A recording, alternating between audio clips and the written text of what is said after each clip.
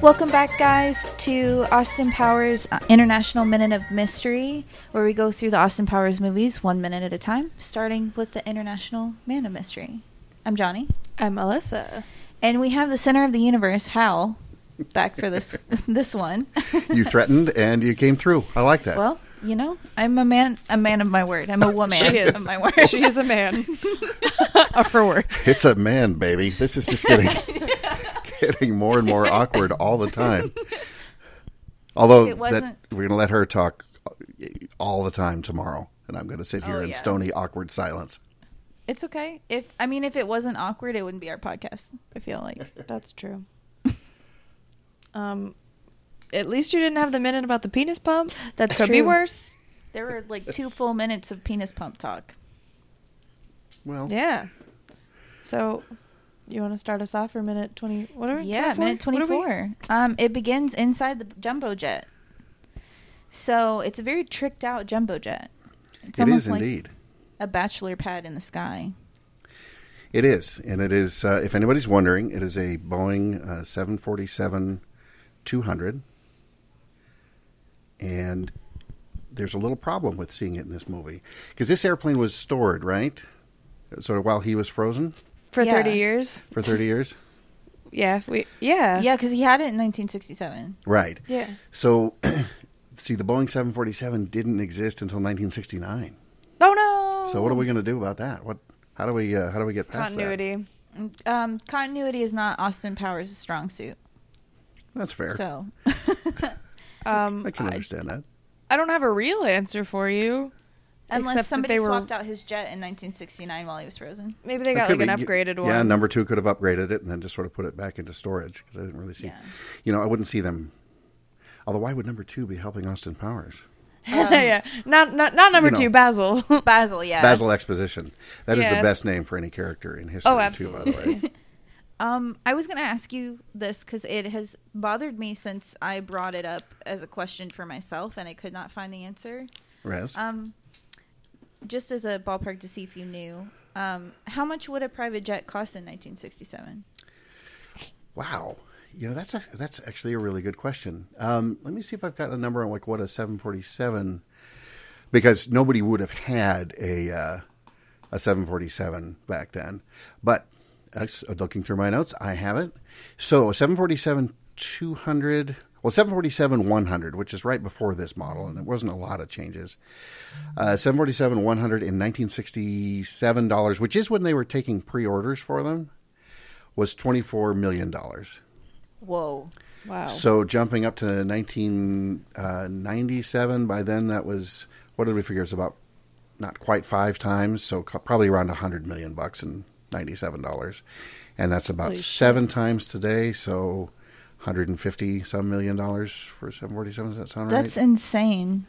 So, granted, in the '60s, nobody was flying airliners as private jets. I worked at Microsoft for many, many years, and the co-founder Paul Allen had 2 Boeing 757s, and I think he still does have those.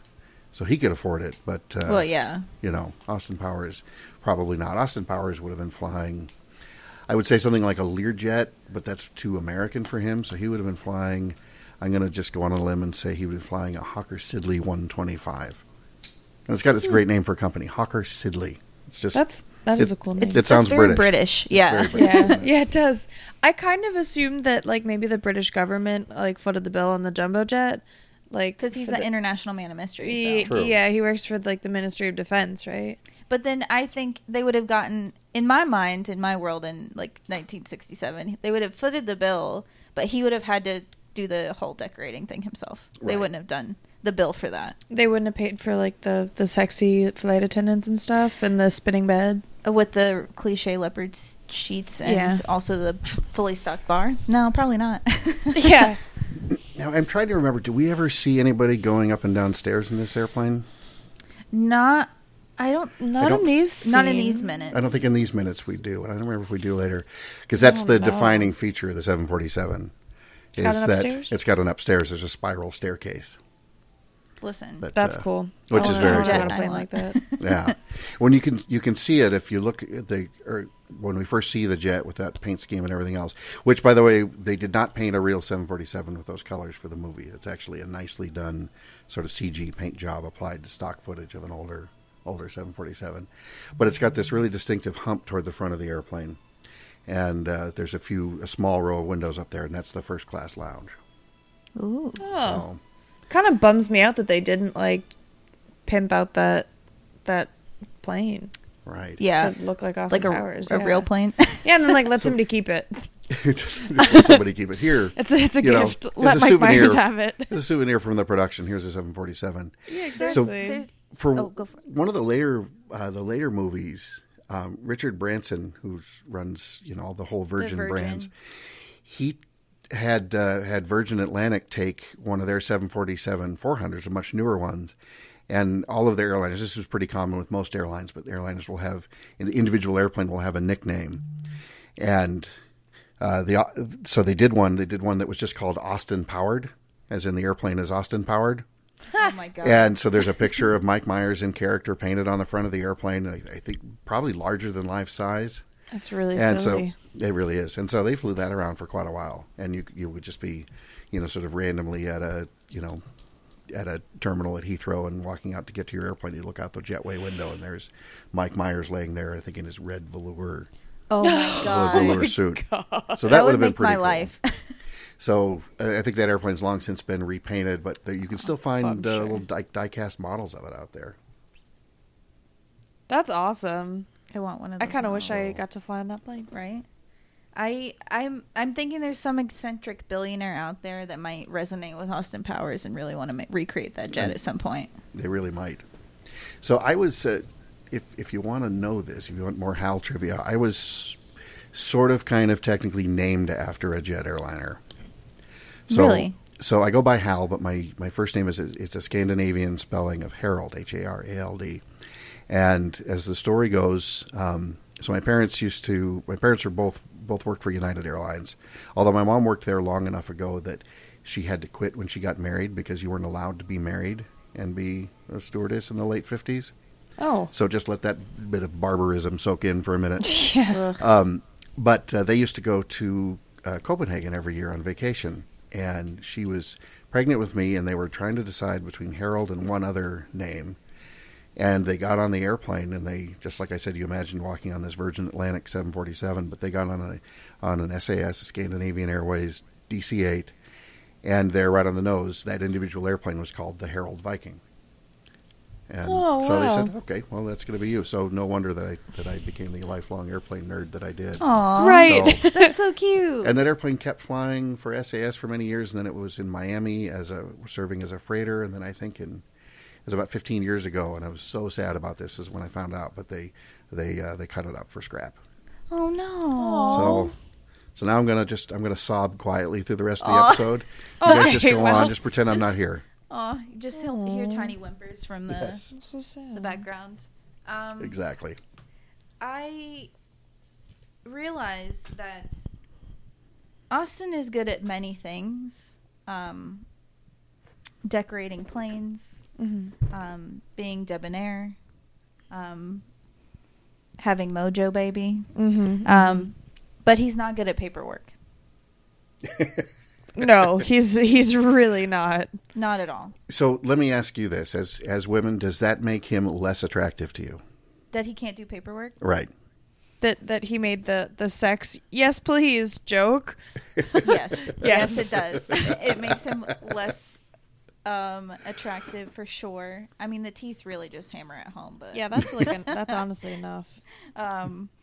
but it shows that he can't get serious, Yeah. even in the most serious of times. That's true. Although, again, being fair, he's been frozen. So to him, the yes please joke might feel kind of fresh and That's clever. true. He may be thinking he's the first man in history to make that joke. Oh boy, no. honestly, you're probably right. It's very sad. Now this is not me defending that behavior.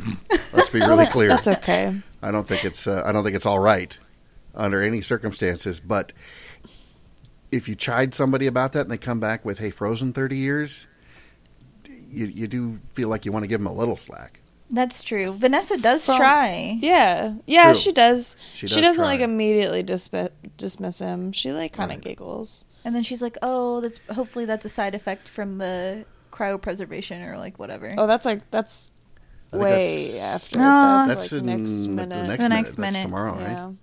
Yeah. That's for even worse behavior. Right. Oh yeah.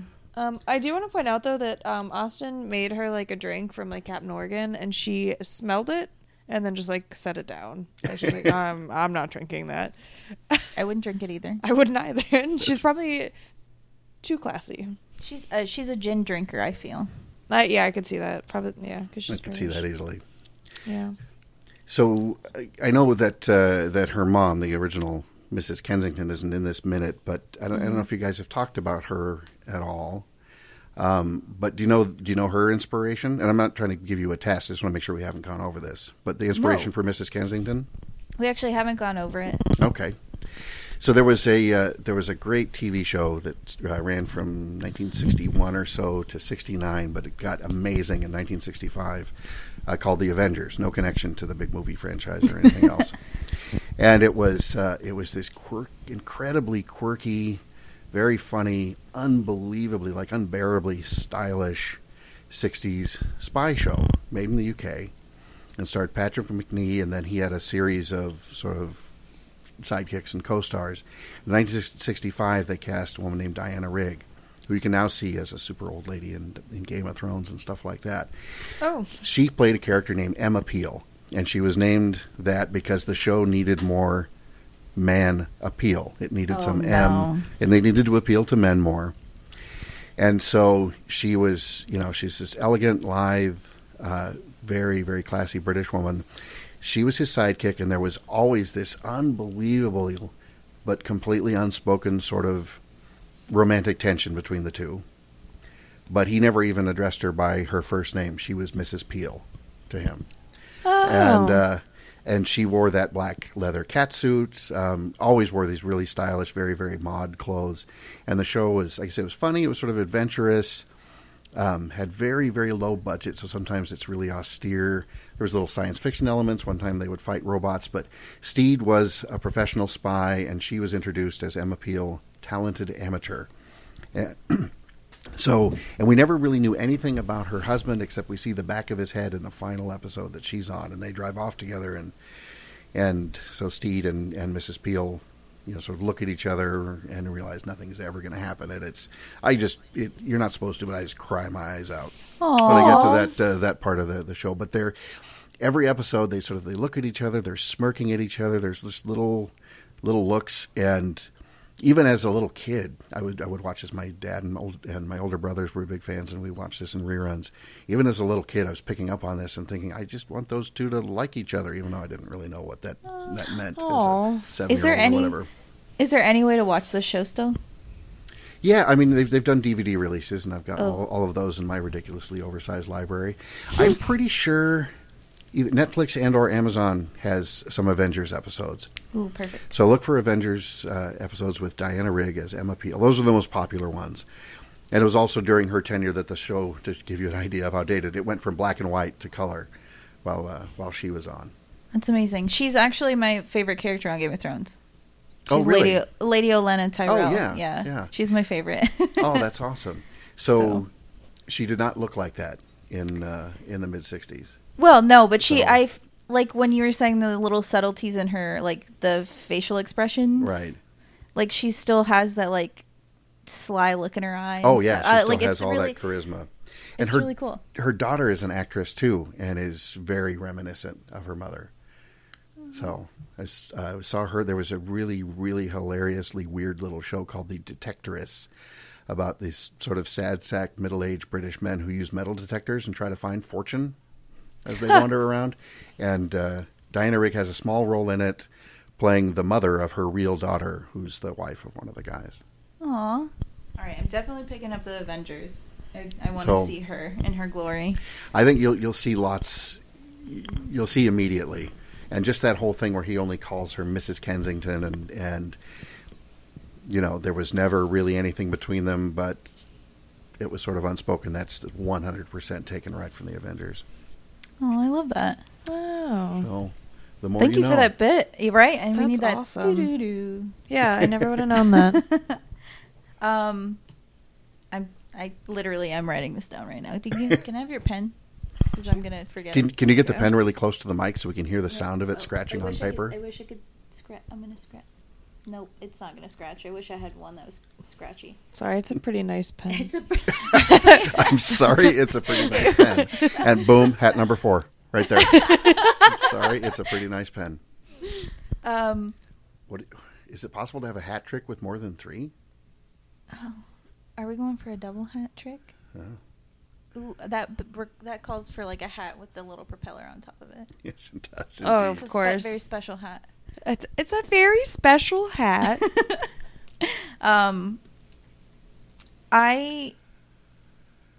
He just gets so weird after this. Yeah, he turns into an asshole, honestly. Yeah, well, Because Yes, he he asks her what a hot chick like her is doing working for the Ministry of Defense, and she goes into like how like amazing she is. credentials, Yeah, yeah. she's like, kick ass. She's talking about like she went to Oxford, she excelled in many subjects, she specialized in foreign languages, but she really just wanted to travel, and he just cuts her off. And is like, listen, like, why don't we just go back go in the back and shag? right? It's Like, like you didn't want to talk what? to me. You didn't want to hear me. You just wanted to look at me and then move on. Like, she's so cool. Men are She's really jerks. cool. Yeah, man. Men are terrible, terrible people. Just Almost all of them. almost all of them. Well, the center of the universe, Hal, is not one of them. Thank Not you a for that. terrible one. You're welcome. I'm glad we finally have confirmation to this. It's public.